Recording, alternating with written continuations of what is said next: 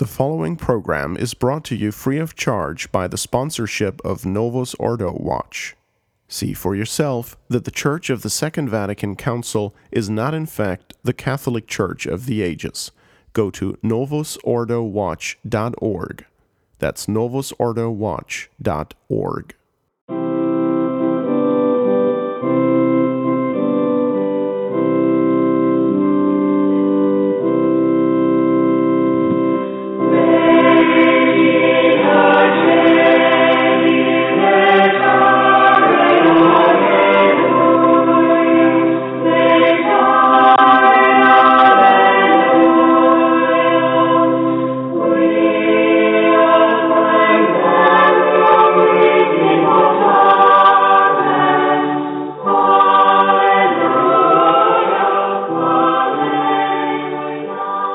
Welcome, ladies and gentlemen, to Devotions with Bishop Dolan on the Restoration Radio Network.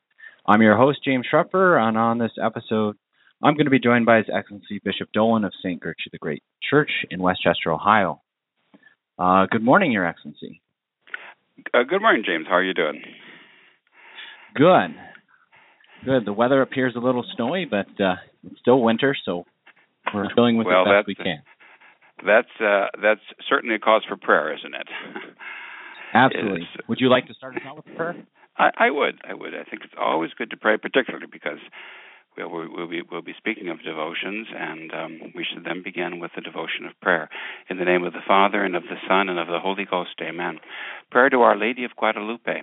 O Holy Mary, Virgin Mother of God, who as Our Lady of Guadalupe didst aid in the conversion of Mexico from paganism in a most miraculous way, we beseech Thee to bring about the conversion of our modern world from its neo-paganism to the one holy Catholic and Apostolic Church of Thy divine Son, Jesus Christ, starting in the Americas and extending throughout the entire world, so that soon there may be truly one fold and one shepherd, with all nations recognizing the reign of Thy Son, Jesus Christ the King.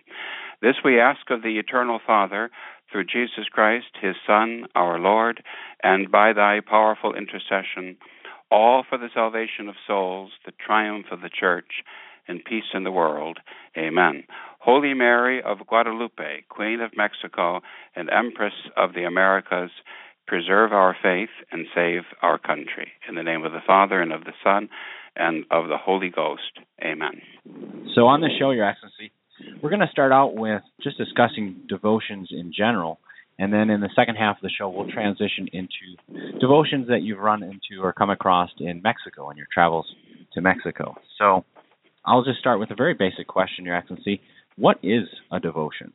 Well, that's a good question, of course, because it's always good, James, to do a definition before we start anything else instead of talking around the topic. In other words, let's define. So I think the first thing we want to do is to make a distinction between devotions or a devotion and devotion itself. What is devotion? Because devotions, the plural, or a particular devotion, come in under the general heading of what devotion is. I always like to do the Latin etymology, the word origin. Devotion, you see two words there, de, and in the sense that the Latin prefix means towards or from, vovere, to vow oneself towards or for God. That's a devotion, to vow ourselves to God. The moral theologians define devotion as the will to give oneself readily to the things that pertain to the service of God. You see that in the Old Testament, you see it in the New Testament, you see it in the lives of the saints, and you see it in the lives of our fellow Catholics throughout the world still today. So someone who is devoted in a general sense, just using the term maybe like in a secular connotation, someone who's a devoted mother. Well, that mother takes very, very good care of her children. She makes sure that they dress warmly in the winter, and she feeds them well, and she disciplines them, and everything else. She's devoted to them. She takes good care of. Devotion is not, we should stress, primarily merely something external, nor is it merely a sort of a feeling or a sentiment. It's attached to the higher part of the soul. It's an act of the will, whereby we offer ourselves to the service of Almighty God. God is what it's all about. God is our last end. He is our purpose for our existence. Devotion, in this sense, then inspires sometimes prayers, sacrifices that we might make, or adoration, but it always entails this idea of a ready willingness. Here I am, Lord, send me. That's part of the idea of devotion, and to do what?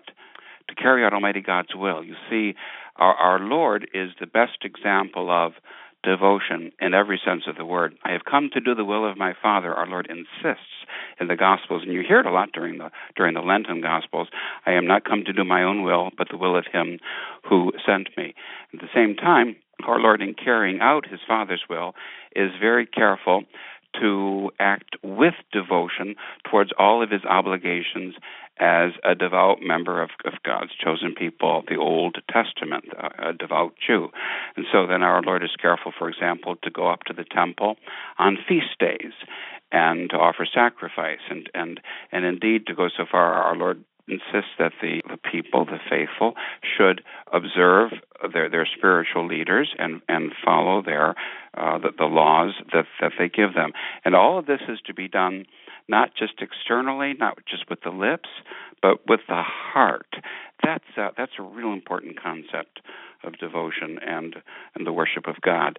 God doesn't want something which is just external, and a little bit later on we'll talk a little bit maybe about this idea of almost a kind of a superstition or a business approach to prayer that disgusted our Lord. That's why our Lord is one of the reasons our Lord twice in His life, turned those the tables of the money changers over in the temple. He doesn't want that. Devotion, then, we'd have to distinguish from a certain pleasure or a holy feeling, you might say, that sometimes, not always, but sometimes you do receive in prayer. Devotion is more than just being pleased with the beauty of a church, a finely delivered sermon, a beautiful hymn, magnificently sung, a solemn high mass, something like that, a beautiful image or statue. It's more than just the externals. It's the externals that are appreciated because they are an expression of what's going on the inside in our will. So that's a little bit about what devotion is in general, James.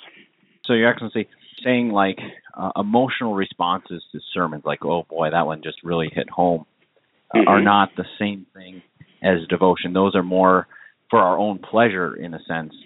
Well, actually, that kind of a response to a sermon, to say, that really hit home, and because of that I'm going to stop doing such and such a thing, or start doing something else, or make a good confession, or change my life, that actually is a good example of devotion at its very best. Devotion as a springboard to action.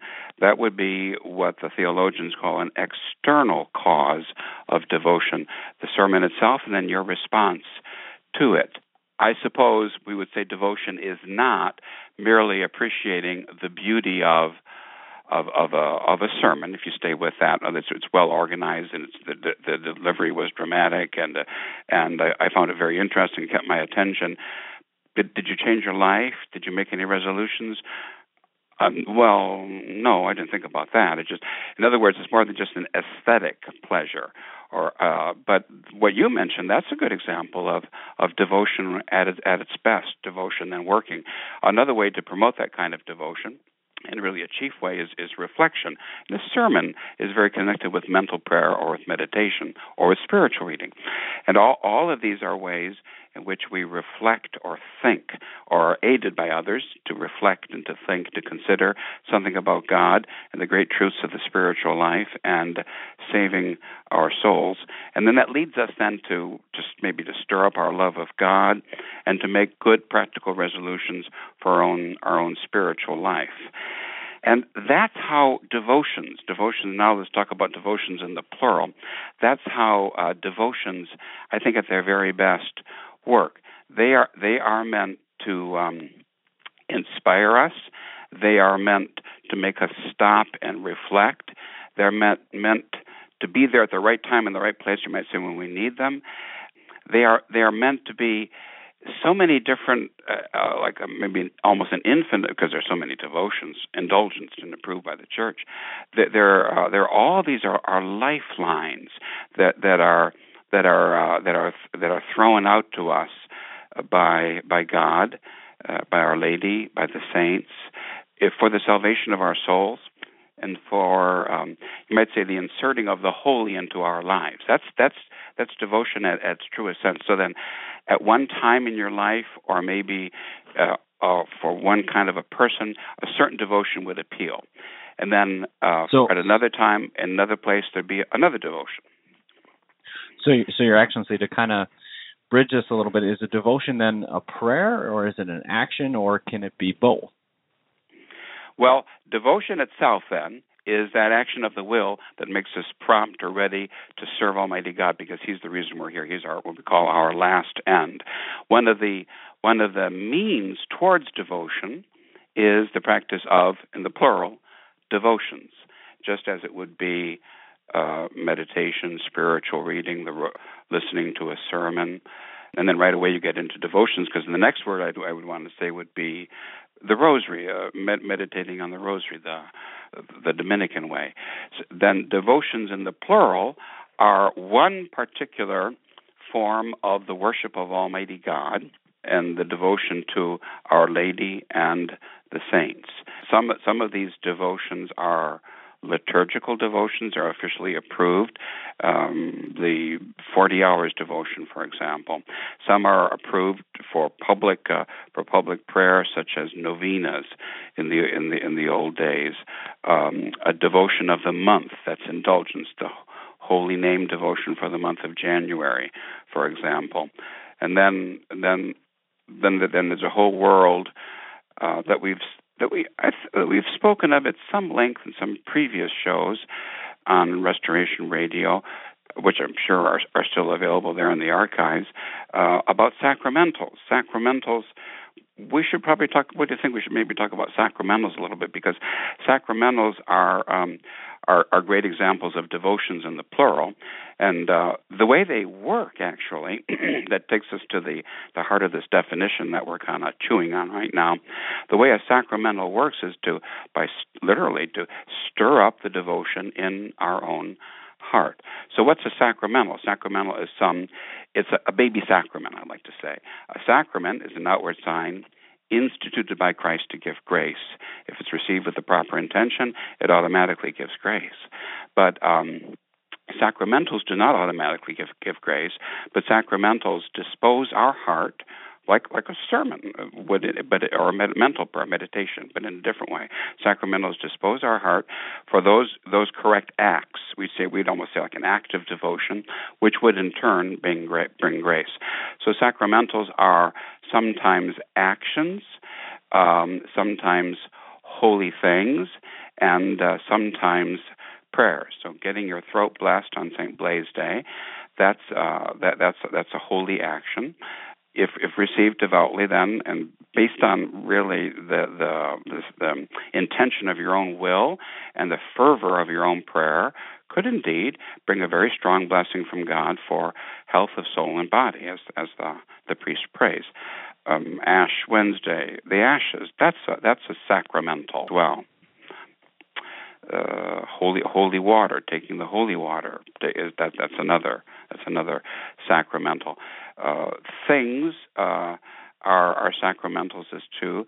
For example, the whole range of scapulars. There are so many scapulars, and there are so many medals with so many different blessings. Those are sacramentals too. And then many prayers, the indulgence prayers of the church, those would be sacramentals. Certain other ceremonies too, for example, incense, the burning of incense in church, that's a sacramental for in the worship of Almighty God.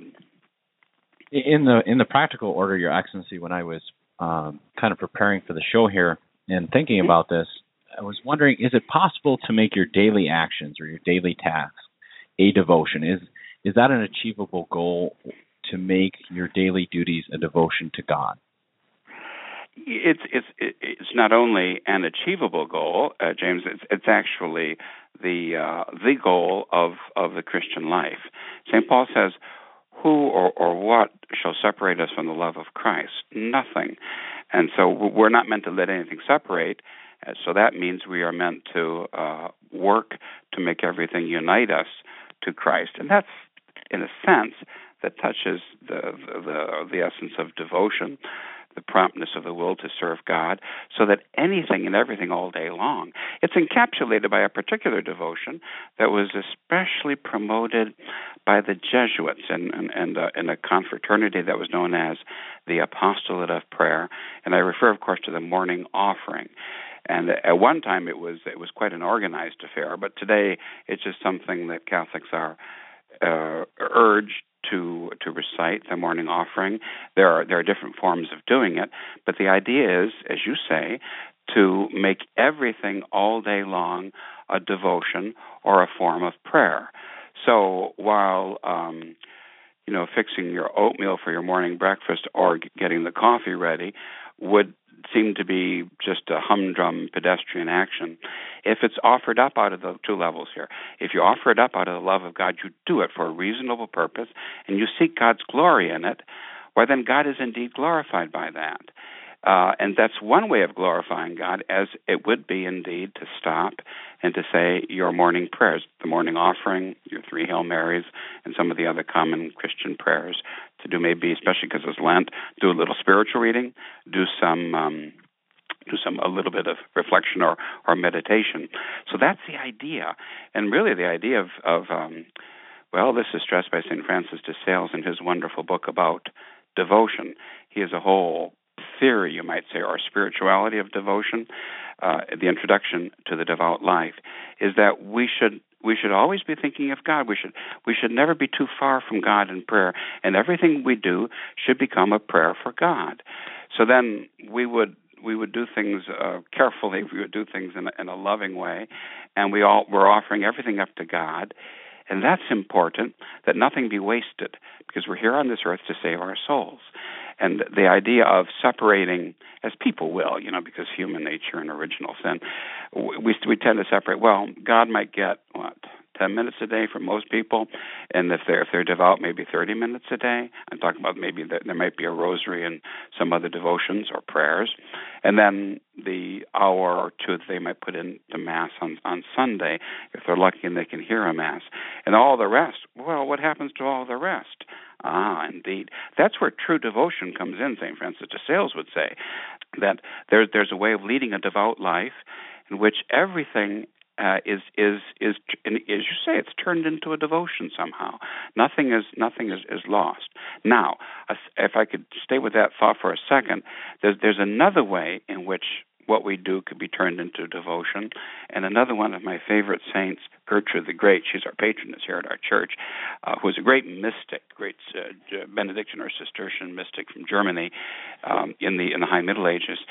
She would often, you might say, use association to promote devotion. That is to say, if she was eating some grapes, she wouldn't just eat grapes. She would think some pious thought about it, that she would offer this up to refresh our Lord in her soul, and maybe to thank Almighty God for His providence in providing fruit for us for our refreshment, something like that. She'd carry it a little bit further, and then even finally to associate something with some devotion that's indulgence by the church or blessed or promoted.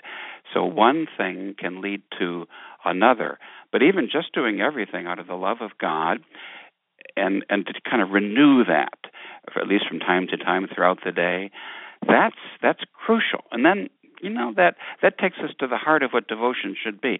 It shouldn't be mere exterior prayers, a form of that we go through because we feel that we have to, or because we're desperate for some need and say, let me try this devotion, let me see if this works. Well, people would say, well, St. Philomena hasn't really worked for me, so I'm going to try St. Rita, or I'll go to the Holy Faith, because there are indeed so many devotions, and you really do have your pick. But the devotions of the day and the association that you make with them, that's very important. Then go from breakfast to work, right? So you work, you think of working with our Lord, who worked for all those years with St. Joseph, and offering up your work in the spirit of the Holy Family. It's the month of March, the devotion to St. Joseph, patron saint of those who labor. So there are always those connections and those links.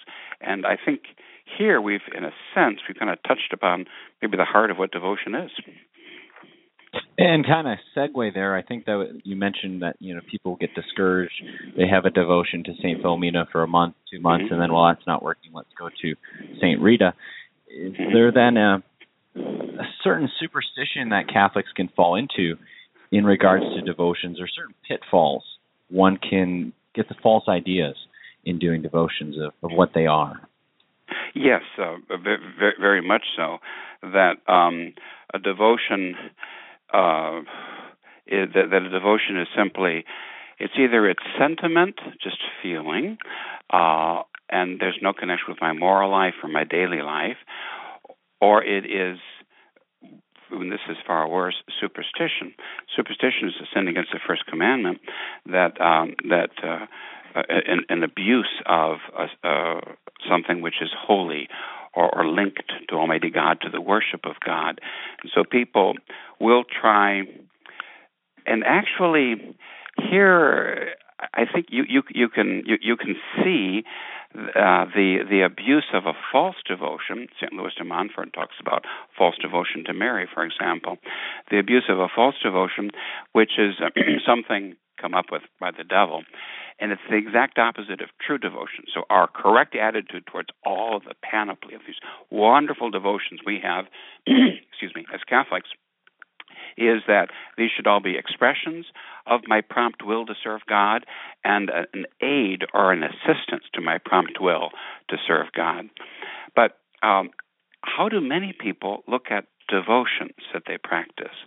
It's not my prompt will to serve God, but it somehow gets turned around and it becomes God's prompt will, and I stress prompt, to serve me.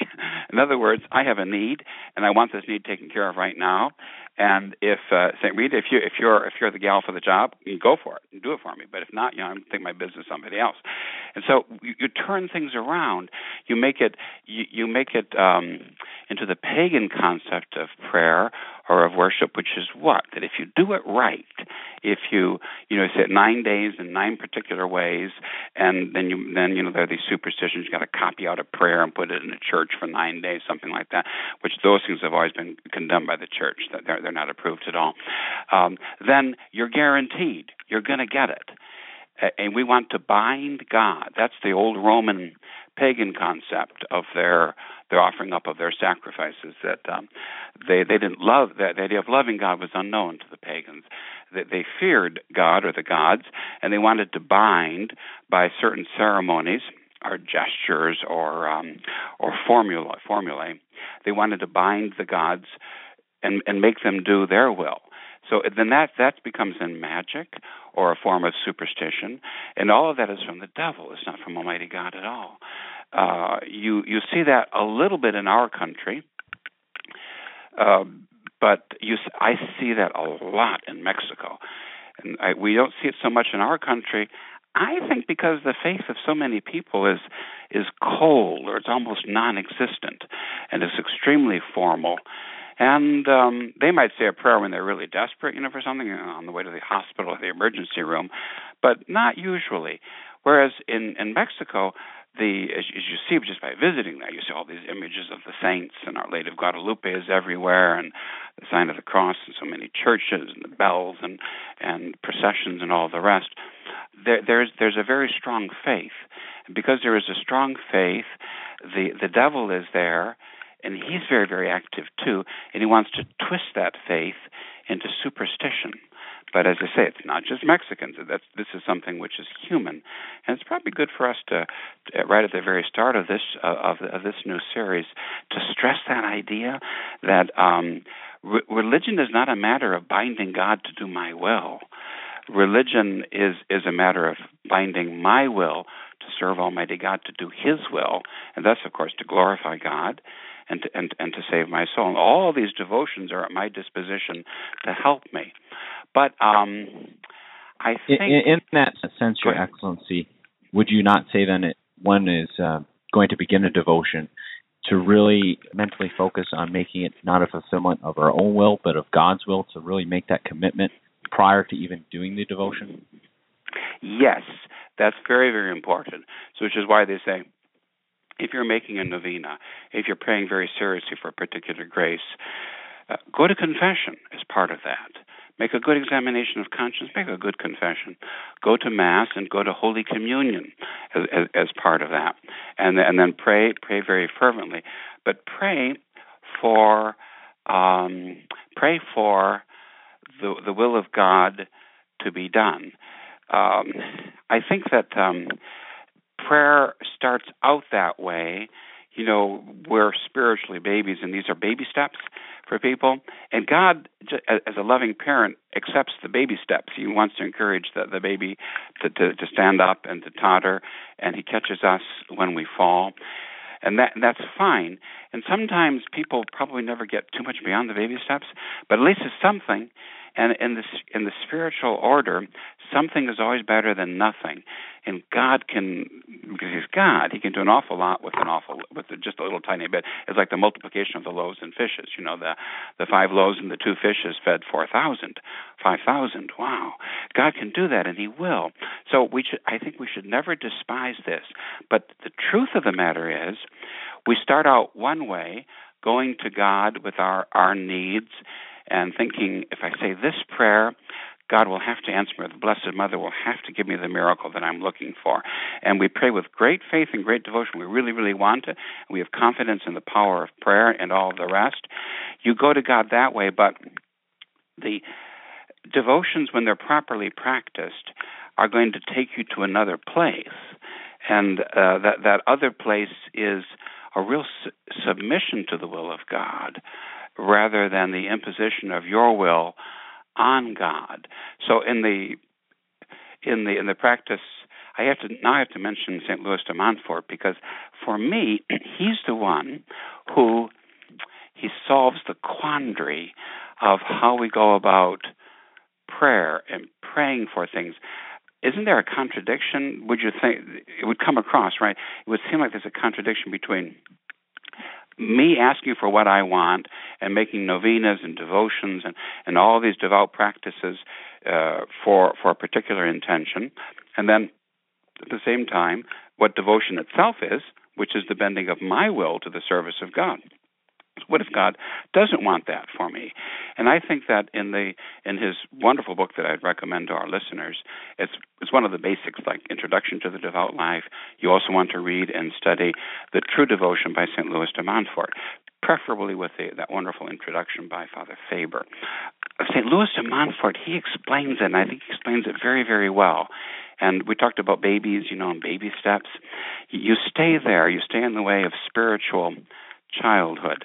You, in a very simple way, all your life long, you will always take all of your needs to Jesus through Mary, and Jesus in turn brings them to His Father. You go to Jesus through Mary, and you go many times a day. So you're worried about someone who's sick in the hospital. You go many times a day. You bring this person, this prayer, this intention to Mary. She's your mother, as a little child would, to show the boo-boo to mom, because I got hurt, and what should I do? And I'm crying, and the mother lovingly receives the child each time and takes care of the child. But at the same time, there's that childlike confidence and trust that God knows best. Mary, my mother, she knows best. And going to her in prayer helps me, changes my soul, so that I can accept God's will in these things and have that trust and that confidence.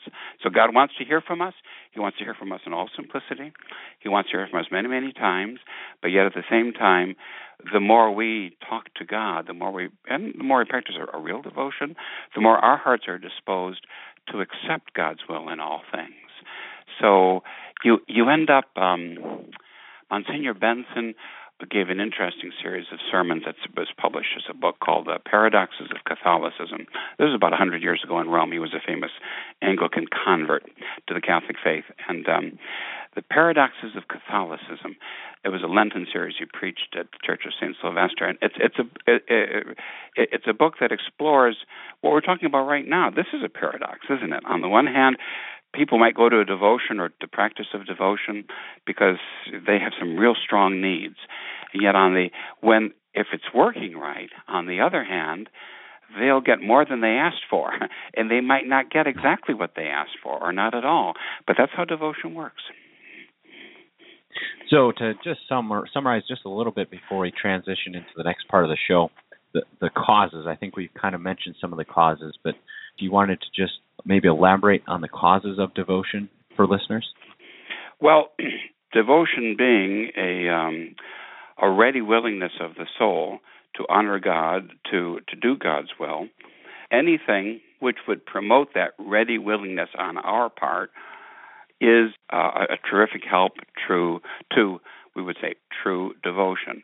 And so some of these helps would be external, and some would be internal. So everything from the sign of the cross, the morning offering in the morning, the use of holy water, the kissing of the scapular, putting the scapular on, wearing a particular medal with devotion or particular badge that one might use.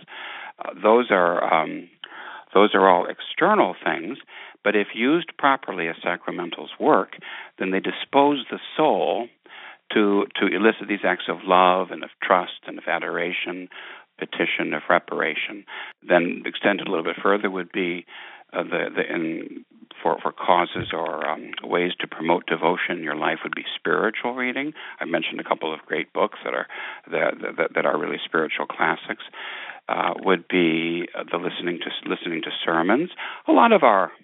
Obviously, probably a lot of people on the Restoration Radio Network are great sermon fans, right? One way and another, they listen to a show like this, or maybe to an actual sermon, and that gets you thinking.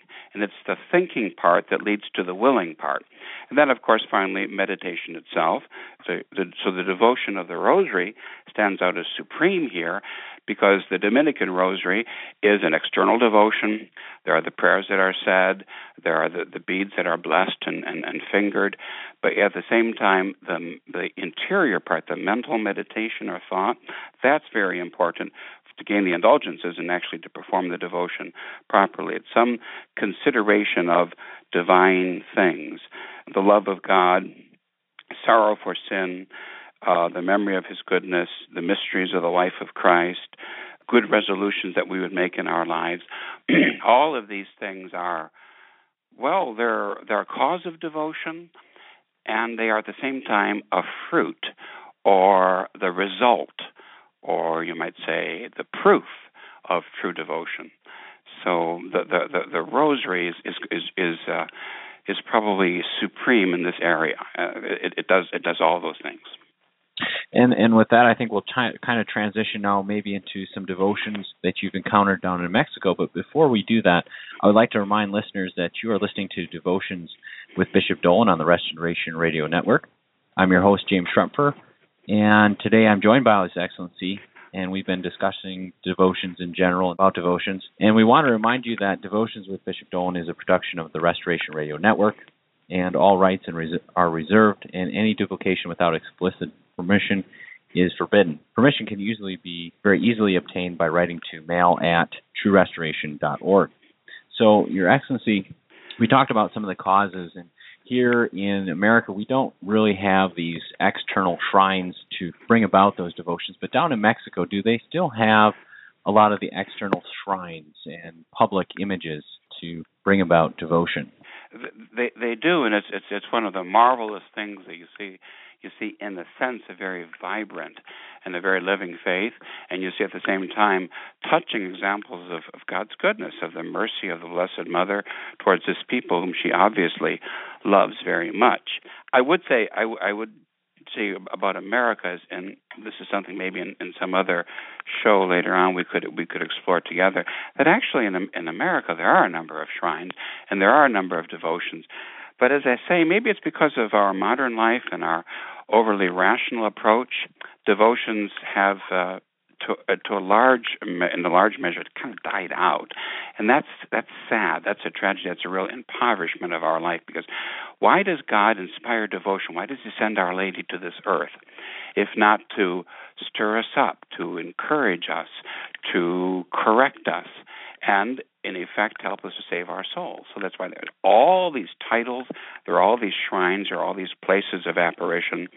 But the idea always is the mercy of Almighty God.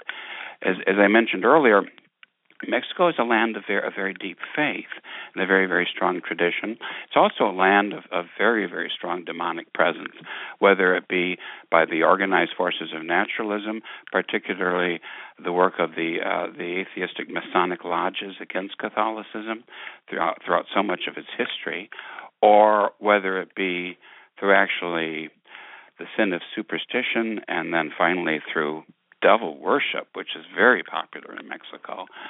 You have the demonic opposition to the graces that are just sort of present everywhere and just really overflowing there with all these apparitions of Our Lady. But Our Lady is the one.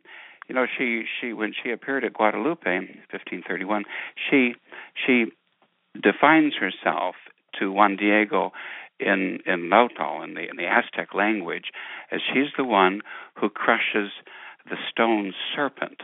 And that's how we get the title of Guadalupe. That to the bishop Zumara, who was the Franciscan bishop, who was Spanish, it sounded like in that native language, it sounded like Guadalupe, which is a very old title and an old apparition of Our Lady in Spain, in the Old World, and that's how the title was given. And I'm sure that Our Lady willed that, because God wills that there should be a connection between the Old World Church and the New World Church, and that Our Lady herself is the bridge. She's always she's always the bridge, as she's the bridge to get us from heaven to earth. So you see images everywhere. Wherever you see Mexicans, you'll see images. It's partly a nationalistic thing, but it's partly a deeply spiritual thing. I think when Mexicans see Our Lady, they remember the comforting words of Our Lady to Juan Diego, "Am I not who am your mother?" And the answer is indeed yes.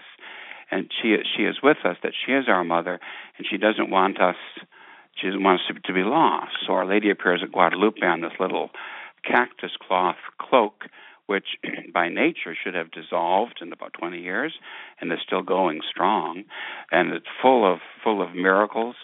And she writes out the story herself. Heaven writes out the story of the princess who crushes the serpent, who is about to give birth to a son, and who is herself more glorious than the sun, because the sun's in the background.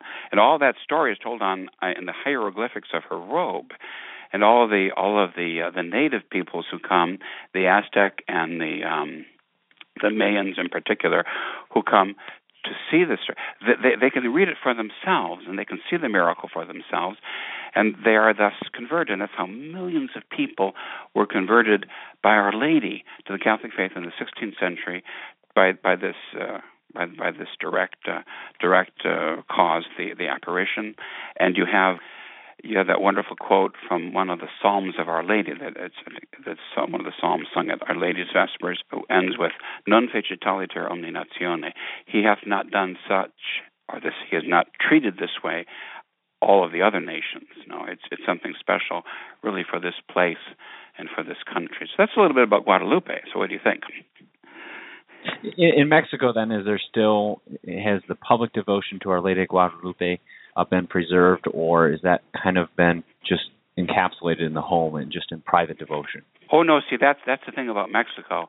Mexico is a place where everything is lived in public, and while at the same time there are people who live behind walls and they have their private family devotion. Nevertheless, that idea. And this is to the chagrin of the Freemasons and the Naturalists. They have never been able to do what they have done always north of the border in the United States, to reduce religion to something which is a purely private affair. Despite all the persecutions and all the laws, you'll see You'll see the pictures of Our Lady of Guadalupe in stores and in restaurants and in cabs throughout Mexico, and you're liable at any time of the year to come across a procession. The people have organized a procession for a feast day procession in honor of Our Lady of Guadalupe. I recall having seen many of these, and one of the beauties of the devotion is that it doesn't require a priest, and so it takes the people to Our Lady and takes all of these truths to their heart and then out into the street. So no, it's not something which is private; it's something which is public. And there isn't that dichotomy or that separation between family life or private life behind the walls of the home and that which goes on in public. It truly is all one. And so, Your Excellency, in Mexico, over the course of my life, it's always seemed to me that they have a lot of public devotions that coincide with the liturgical year. Is that indeed the case? They do, and that's one of the... They coincide with the liturgical year, and as the liturgical year coincides with life, and the sacraments coincide with life, you see that with you might say, the story of their devotions. So there is, first of all, obviously the sacrament of baptism.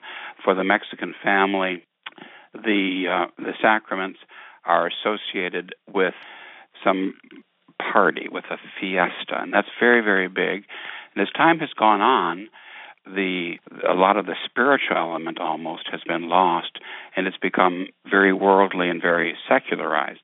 Just as in our country, maybe since Vatican II, the last 50 years, the changes, you see that down there. Let me just give a quick example of what I mean about the public devotion to Our Lady of Guadalupe and the secularization.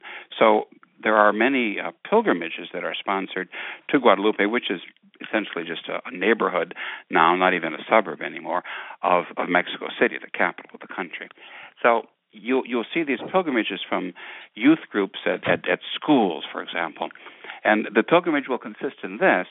First of all, that everybody's parents buy the children sort of a matching tracksuit, and that's been made up, and then partially as a it's like a T-shirt, but even more. And then usually there's a torch, and they'll take turn, and that's all like a conflation from the Olympics, and they're going to take turns carrying a torch or running a torch to Guadalupe. So there's a bus or a truck of some kind, and these kids, maybe high schoolers, the bus will stop, and one person or two people will get out, and they'll run with the torch for a while, and then it becomes sort of a relay. Then the bus or the truck stops again, and two other students get on, and they take the torch, and they run for a while. And the idea of actual prayer, much less the idea of fasting or the sacraments, very often in these very worldly forms, that really does fall away. But on the other hand, I have seen pilgrimages to Guadalupe or to some shrines of our Lord, too, where often a miraculous crucifix, where very, very poor people are walking on. They'll walk for days. They might very well be indigenous, or they're Indians. They'll walk for days, and it is truly a pilgrimage, still truly a penitential affair. So I think there's this in the Church of Mexico. There's a struggle between worldliness and wealth, and really making a parody out of what the sacraments and the devotional life should be, and then the old customs and traditions that still are observed to a certain degree and still call out. So to answer your question, obviously it starts with baptism.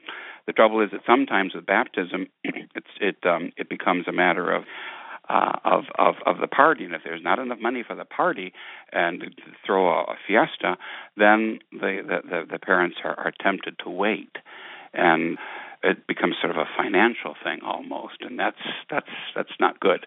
But then later, just to go to walk through how these church occasions work, then there'll be at the age of 2, optimally, there'll be the confirmation that's done. So that's a custom in Mexico that goes back for centuries. It's the ancient practice of the church, and it's the practice still of the church in the Eastern rites today. So the bishop confirms that the baby is around the age of 2 or so, and that entails another fiesta. And usually the same sponsors as for baptism stand for that confirmation.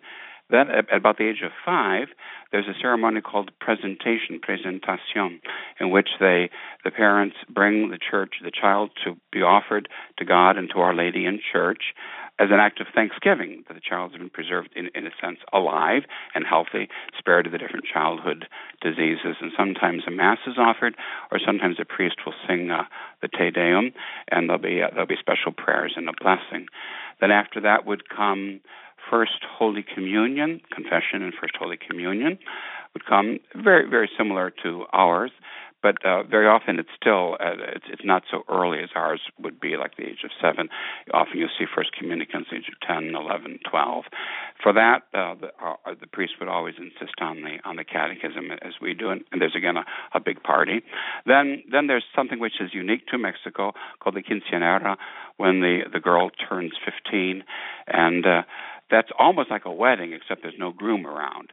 It's a truly big affair, and there's a mass, and all the relatives and the friends come, and then there's an immense fiesta afterwards. But the beauty of these things, if done properly, is that each one is an opportunity for the priest to work with the individual or the family, and the people come to church for these things. They come to church. And then after that, pretty soon it will be time for the wedding. And then the girl will get married, and then for the baptism again. So that's the cycle, you might say, of a life in which you see these customs or devotions. Then you could do the same thing with the church year. That is to say that Advent is very important in preparation for Christmas.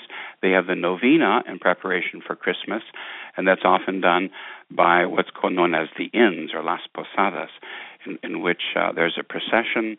Sometimes the rosary is recited, and the procession goes to a different family each night, and there's a little ritual or routine that's enacted outside the door of Mary and Joseph, looking for shelter for our Lord, and then being sort of ritually refused, and then finally allowed in. And then after the hymns and the prayers and the ceremonies are concluded, this is nine nights in a row in preparation for Christmas.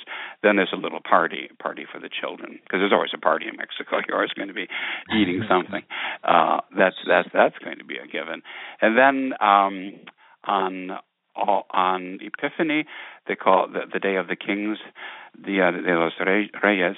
Then there is a special cake that's based. This is very similar to there's a French custom along these lines too.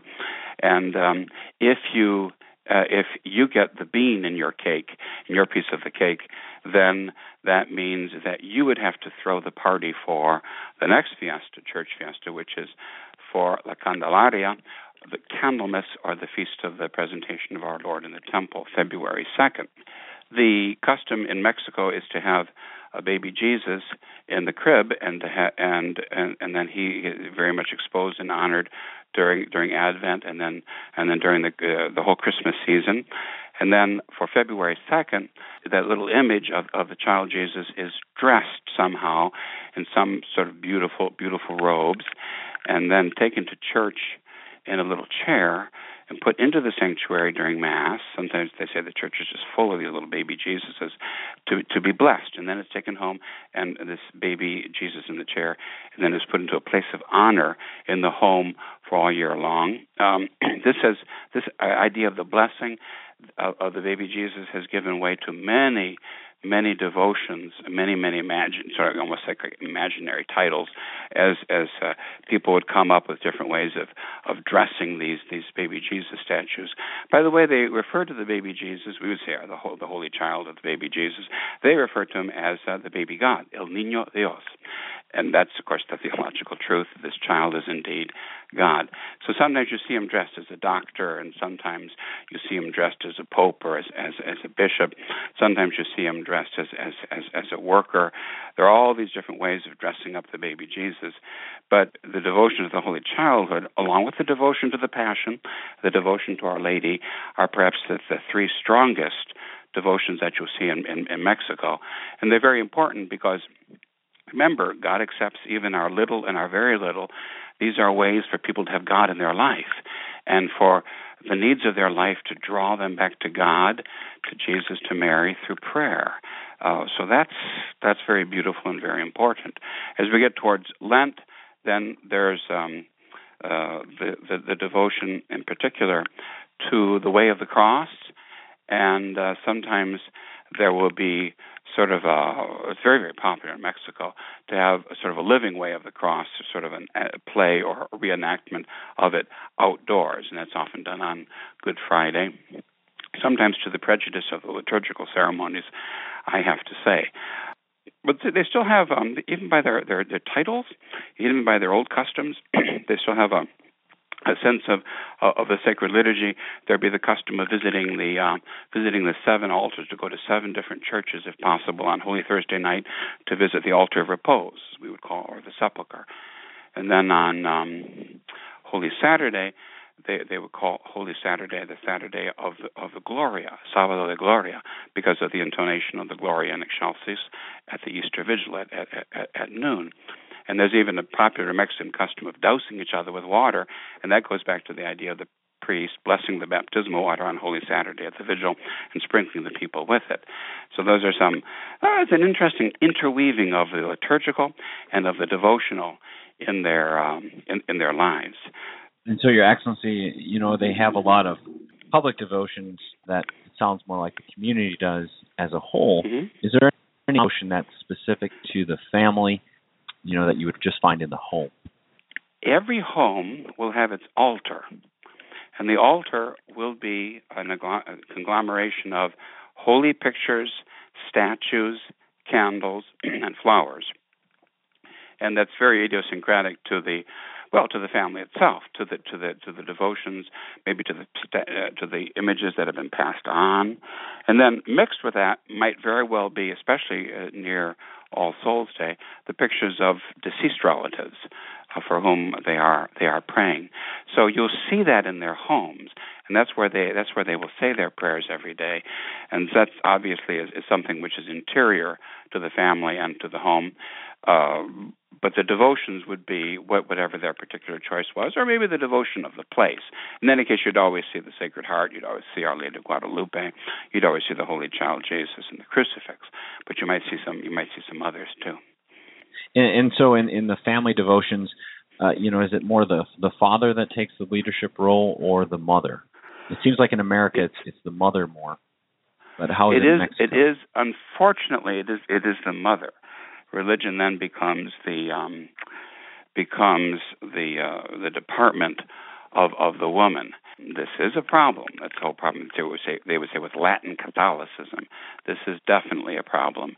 It's the women that go to church and the women that take care of the devotion at home, and the men, as an unfortunate result of the influence of naturalism and secularism in their culture, the men are more estranged from church.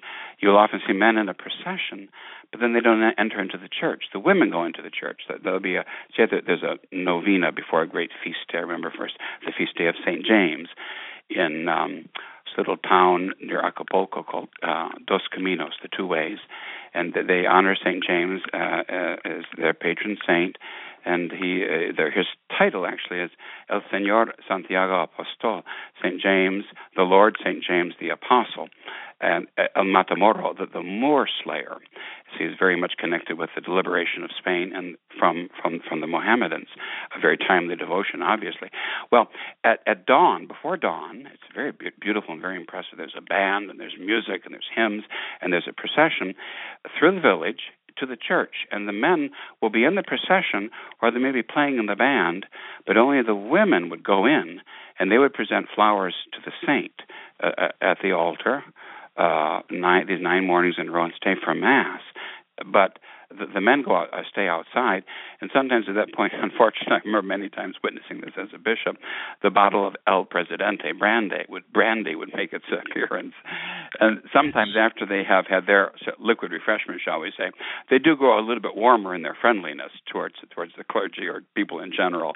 But that is a classic problem. That's very much present. It's the women that maintain these things, and the women alone who pass on the faith in the family. But I should also say that in families where the Cristero tradition is stronger, in families that are more educated, and in more strongly traditional Catholic families, the man has his traditional leadership role. And I have seen that a number of times, too, much to my edification.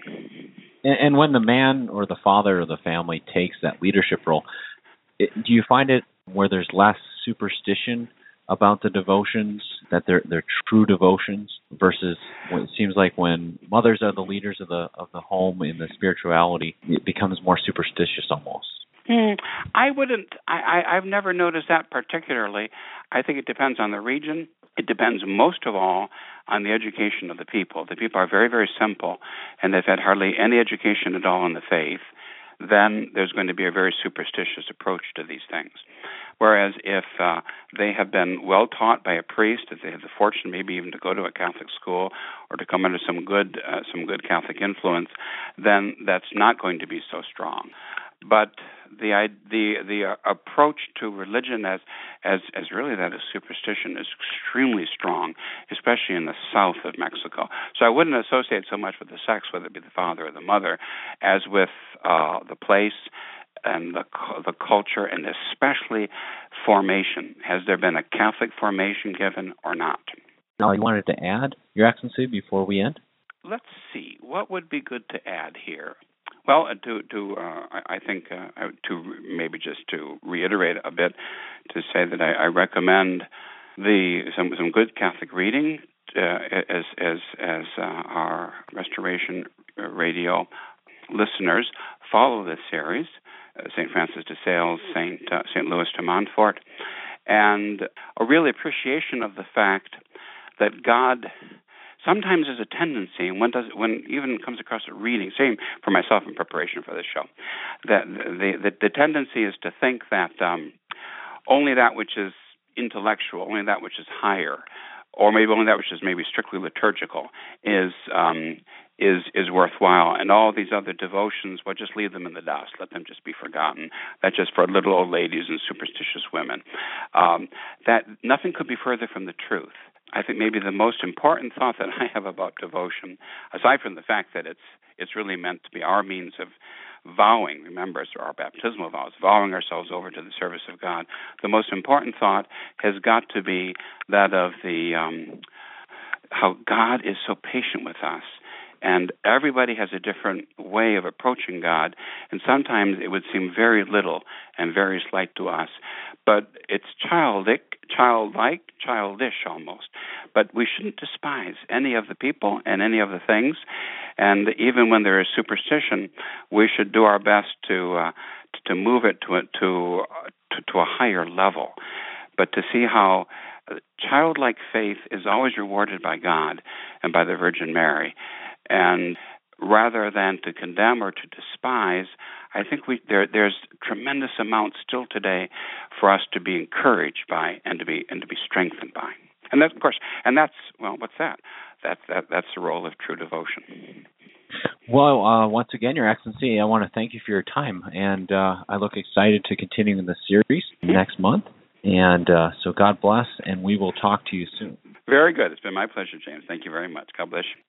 If you have any questions for His Excellency or feedback on this episode, we would love to hear from you. You can contact us at devotions@truerestoration.org, and we will pass along your questions or comments to His Excellency. And we would like to take this moment to remind you that all correspondence with us is strictly confidential.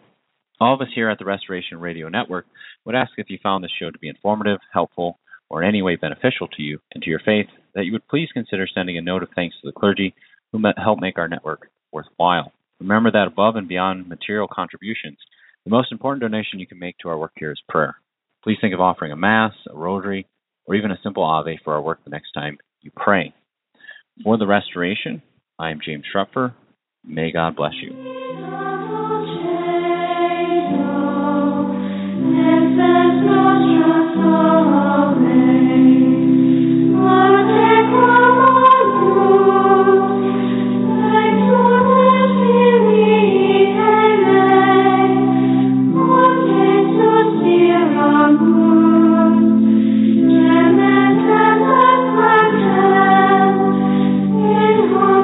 Me